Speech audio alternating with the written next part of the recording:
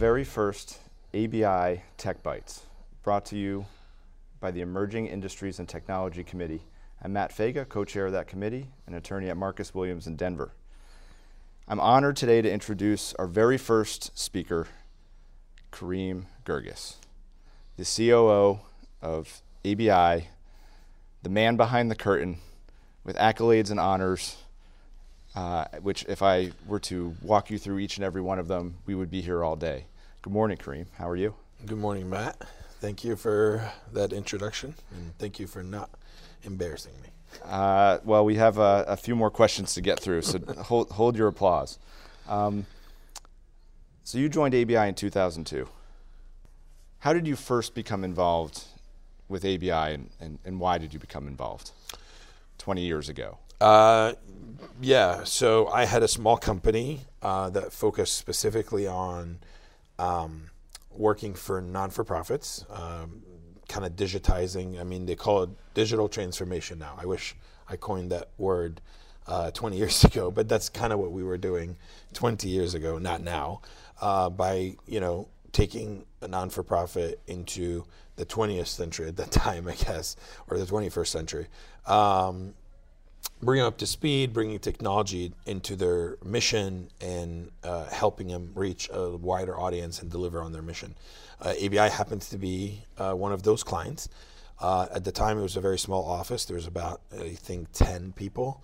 I think I was the youngest of those folks, and I was supposed to be there for about a year and a few months to deliver a new, revamped, overhauled website. It came with also realizing that there was no really true database, there was no really IT inside the office. So much like the insolvency professionals that ABI serves, you were there to really restructure or clean up some of the tech side of this organization. Yeah, I mean, sometimes restructuring is too strong of a word for the restructuring professionals. It wasn't that it was failing, it was just that it was missing in the mark. They didn't know really what opportunities they had. So you had told me about one of the first projects you worked on here, and I think it does tie really and goes right to the nuts and bolts of the history of ABI as a nonpartisan academic group. Why don't you tell me a little about that? I think we're talking about the 25th anniversary project. So I've been at ABI for a couple of years at that point, which is ironic because I wasn't supposed to, but I remember talking, when I finished the website, start digitizing a lot of the content, the journal that everybody's familiar with went online, the materials online, registration, joining, renewing, all that happened online, which wasn't before. Mm-hmm. I went to the executive director, Sam, and I said, okay, I'm done. See you later. And he asked me a serious question. He's like, do you think you've done everything possible to make the organization better? And I said, no. He's like, okay, then you're not done. Stay. And at that point, it just opened a lot of opportunity for me to kind of pick and choose what I want to do next. And we've done a bunch of projects, but one that came really to my heart was we're about to celebrate our 25th anniversary, and I thought what we're going to do with that. And given my background in film and movies and things like that, I said we should do a 2-part documentary focus on the organization and its growth over the years. So I started doing interviews at all our conferences with the founders, people who've been there for the beginning, and really digging deep, asking questions about the organization, its history, its purpose, why it was there, what's their accomplishments, and why they're still involved. And I think I was pretty moved by the amount of love and care that these folks have put this in an organization and also into the industry as a whole. I probably caught the bug. Yeah, that was the spark. I would say so. I was very proud of being part of an organization that meant more to its constituents than just a simple membership organization. It felt more like a community, and they were very close, tight-knit friends. And so, yeah, I mean, we know you're passionate about your job, and it's contagious amongst everyone you touch in ABI and the professionals that are members to this organization. I guess as an organization, you've brought things a long way on the technology side.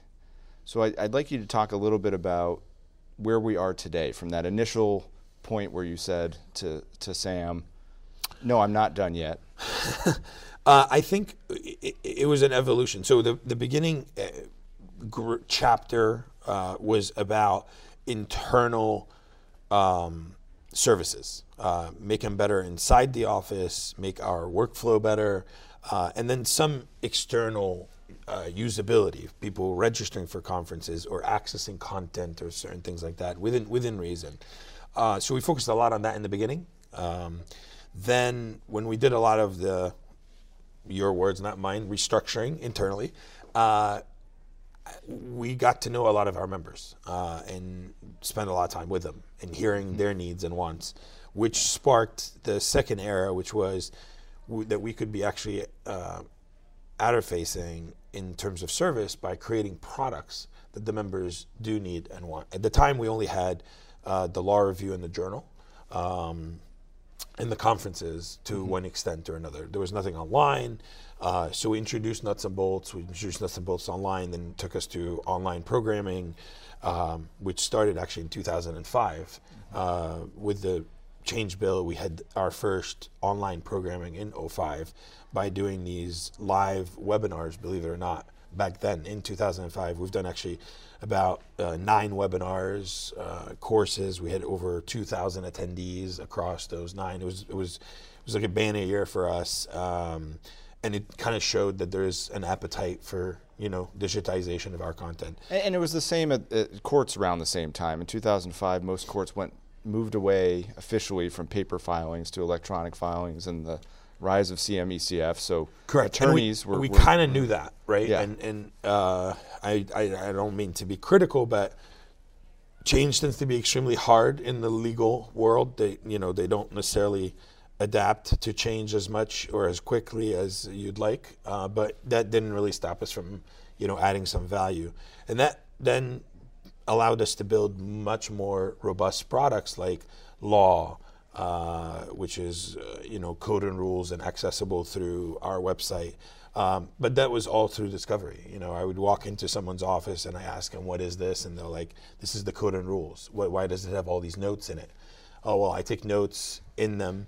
And when I get the new book, I move all my notes over. And I was like, that's probably a good opportunity for us to, what if you put your notes in the cloud and the code changes every year, but your notes stays with it? And that build code and rules. We've done something on Volo, which is a circuit court update. Somebody was writing this on a regular basis and it was kind of fizzling out and it's not working. So we approached them and said, let's turn it into, instead of a journal article, into an online program where we can ask more people to be involved and set up a system and send it to them and assign them the cases. They will summarize it, they write it back within 24 hours of the case, link to the opinion directly so you don't have to go to Pacer to find it. We're running this now and it has over 3,000 cases. It's the largest library of circuit court and BAP decisions in the country. It's a true service to attorneys. I mean, the law is the branch of government designed to be the slowest branch of government. So the law is moving slowly. Technology is on the polar opposite end. Correct. And I always tell people that technology doesn't wait for anybody. Yeah, that's right. It's the train that doesn't stop because it has no stops. Yeah. So we're out of the phases of walking through law libraries, although some folks have a sentimental feeling when they walk through a law library and read something on paper in a book. We've come a long way on research databases as to what you can find out there and getting instantaneous results, cases all over the world, to where we are today, where there's this artificial intelligence everywhere. You hear about it, we know it's there, but tell me where we are today in terms of AI versus the old strolls down memory lane through the bookshelves. AI, it's the new buzzword. It's actually not new, but we've all seen the Terminator. Yeah, exactly. Yeah. Well, as we were talking, I mean, AI existed for a really, really long time. We just weren't comfortable calling it that. LexisNexis, Thomson Reuters, West, Bloomberg, all of them had one way or another a form of AI running in their searches for years. And I think, again, it was about a comfort level of explaining who's doing the search, why the search shows up the way it did. Now it's kind of okay. It's a positive thing to spin and say, oh, we use AI to do certain things. People confidence of it is a little bit higher than it used to be. Growing up, you always heard it must be a computer problem, right? It's a technical problem. So we weren't really trusting of that.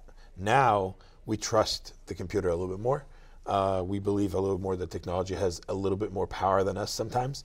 So we're okay calling it AI. But at the end of the day, they're algorithms that are getting more and more sophisticated, that becoming more and more, I wouldn't call it intelligence yet, but it has enough history and pattern recognition to understand context. So we're a talking little bit more. My general understanding. So you can pull several briefs and compare, and now these computer programs can tell you how good your brief is. Is this accurate? Are you making a good argument? What are your odds of winning? It's a long way from reading a case in a book. Correct. So again, I'm not a lawyer, and I know I don't play one on television, nor do I want to. But my understanding of the simple process of preparing or prepping for a case is that there's a lot of research that takes place for identifying similarities of your case to create and formulate an argument that you can stand on in court. So you're trying to find what your original argument will be and how many cases use that argument throughout, and you're using case law to help you find that, identify that. So you use the professional to do so, and now today the machine understands that same concept. So what the machine is capable of doing is obviously searching millions of data points all at once, understanding the context of what you need, the result, and they're working backwards.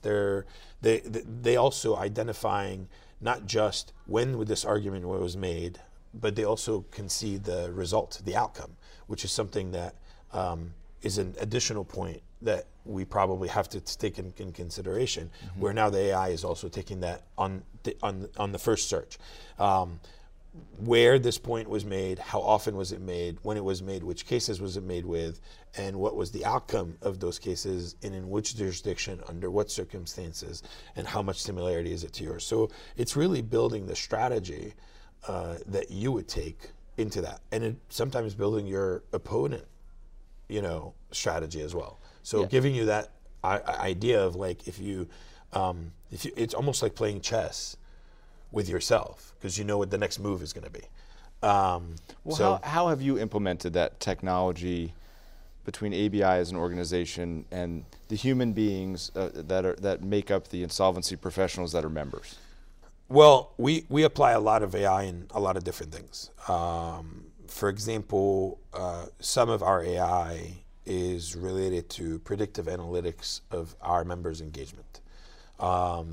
We have a robust membership, and we may sometimes fail to engage all of them and provide the service that they need always. So AI sometimes help us hone that into, instead of serving all the things to all the people, but to serve some things to some people, because that's the things they really care about and need. So we're working a little bit more on the personalization of our resources. Instead of telling you, here's 50 resources that we have, we tell you about the 3 that we think you would want. And that's usually based on analyzing behavior and creating similarities, right, and personas that we can follow. People who do these type of things also do these type of things. This existed for a really, really long time. And I don't mean just those who bought this book also bought that book type of thing. That existed for a long time For on a the long time website. ago, yeah. But for us, it's a little bit deeper than that.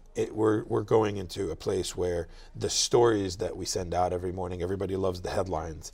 We're in a place today, and we're experimenting with certain things where the headline email that goes out to you, Matt, will be different than the headline that will go to someone else. And not because geographically there's different, it's because your interests are different. So instead of I have a staff that writing 27 stories, they'll write, they create the shell, and the AI is creating and collating those stories and aggregating the right stories and serving those stories to the people who need it. Yeah, and some would say it's creepy. Some may call it targeted marketing. For me, that's a convenience. I think I'm more of an optimist in how this is sort of rolled out and it's implemented.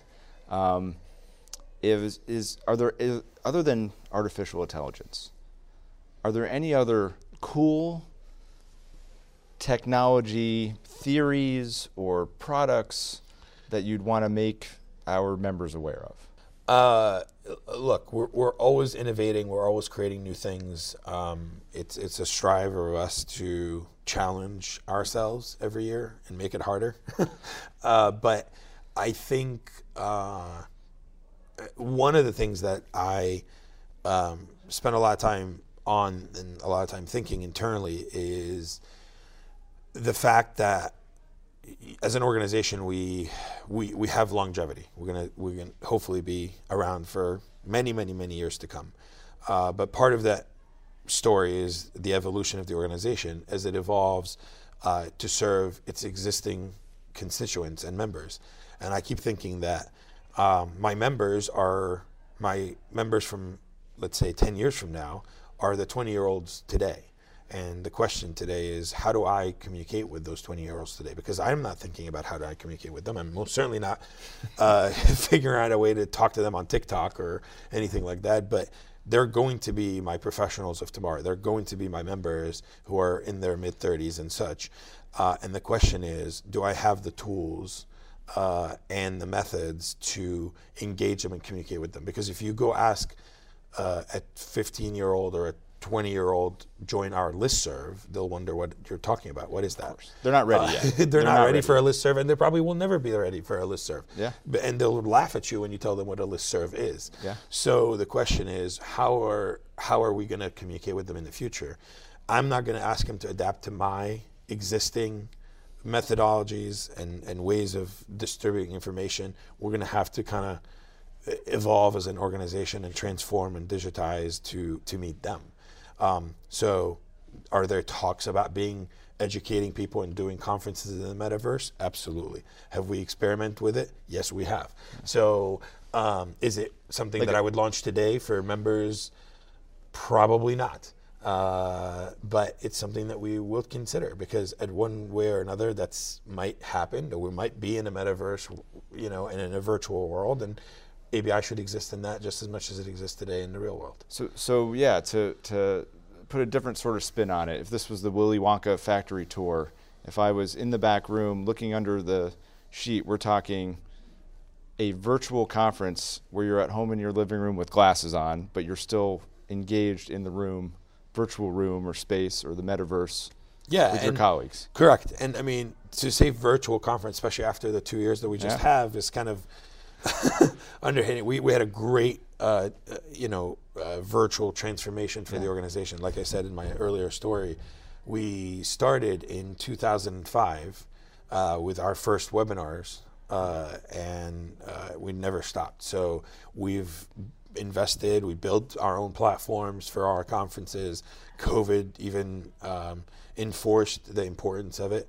Today we have one of the largest consumer bankruptcy conference in the country.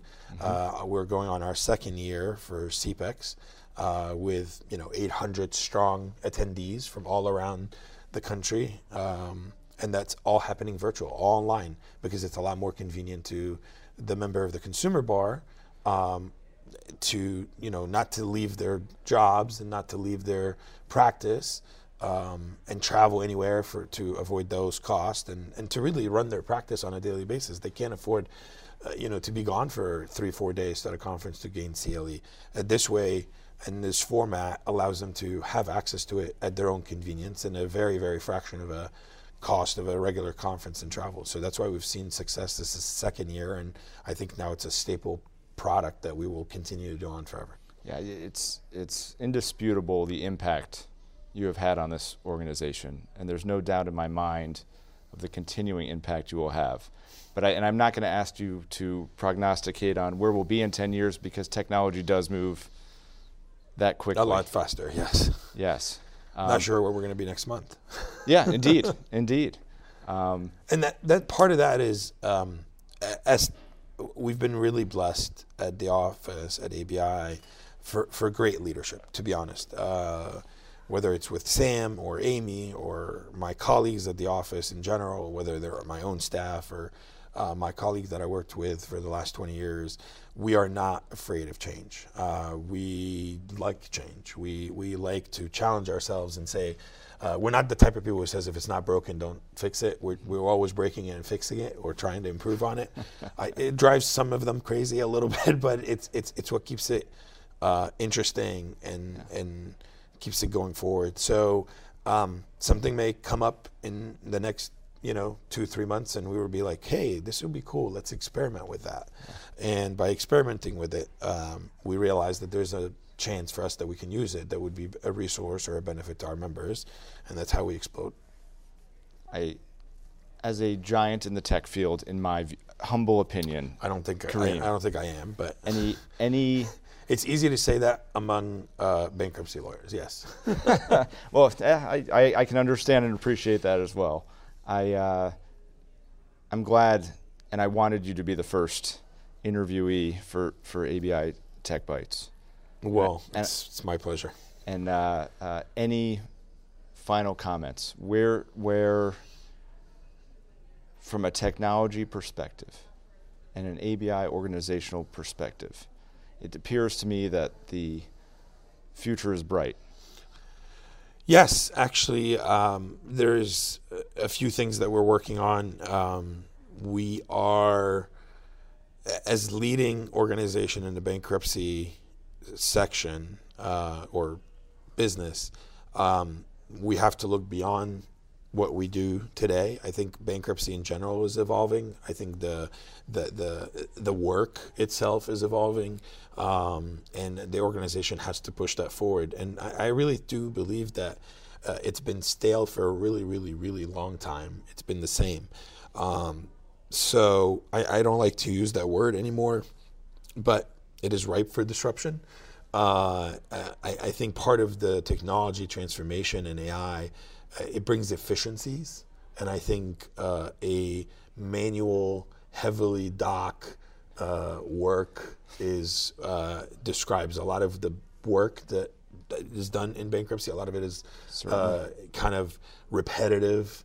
So that's really where AI comes in to allow efficiencies and bring augmentation really well and provide value there. So I think it would be interesting place for technology to take place. I do believe there's a lot of innovation that's taking place already. There's a lot of people who are challenging how things have been done and found better ways to do it.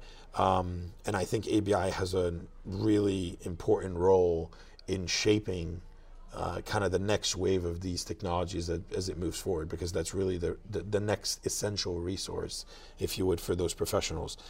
So we should highlight them, we should empower them, we should support them, and we should guide them to be the right technology for the right purpose. So it's not misleading or misguided, because at the end of the day, the whole goal of this is, true access to justice, and you won't get there, I think, the manual way anymore. I'm glad you brought it back to the mission. Thank you so much for your time. No, absolutely. Thank you very much, Matt. I appreciate it.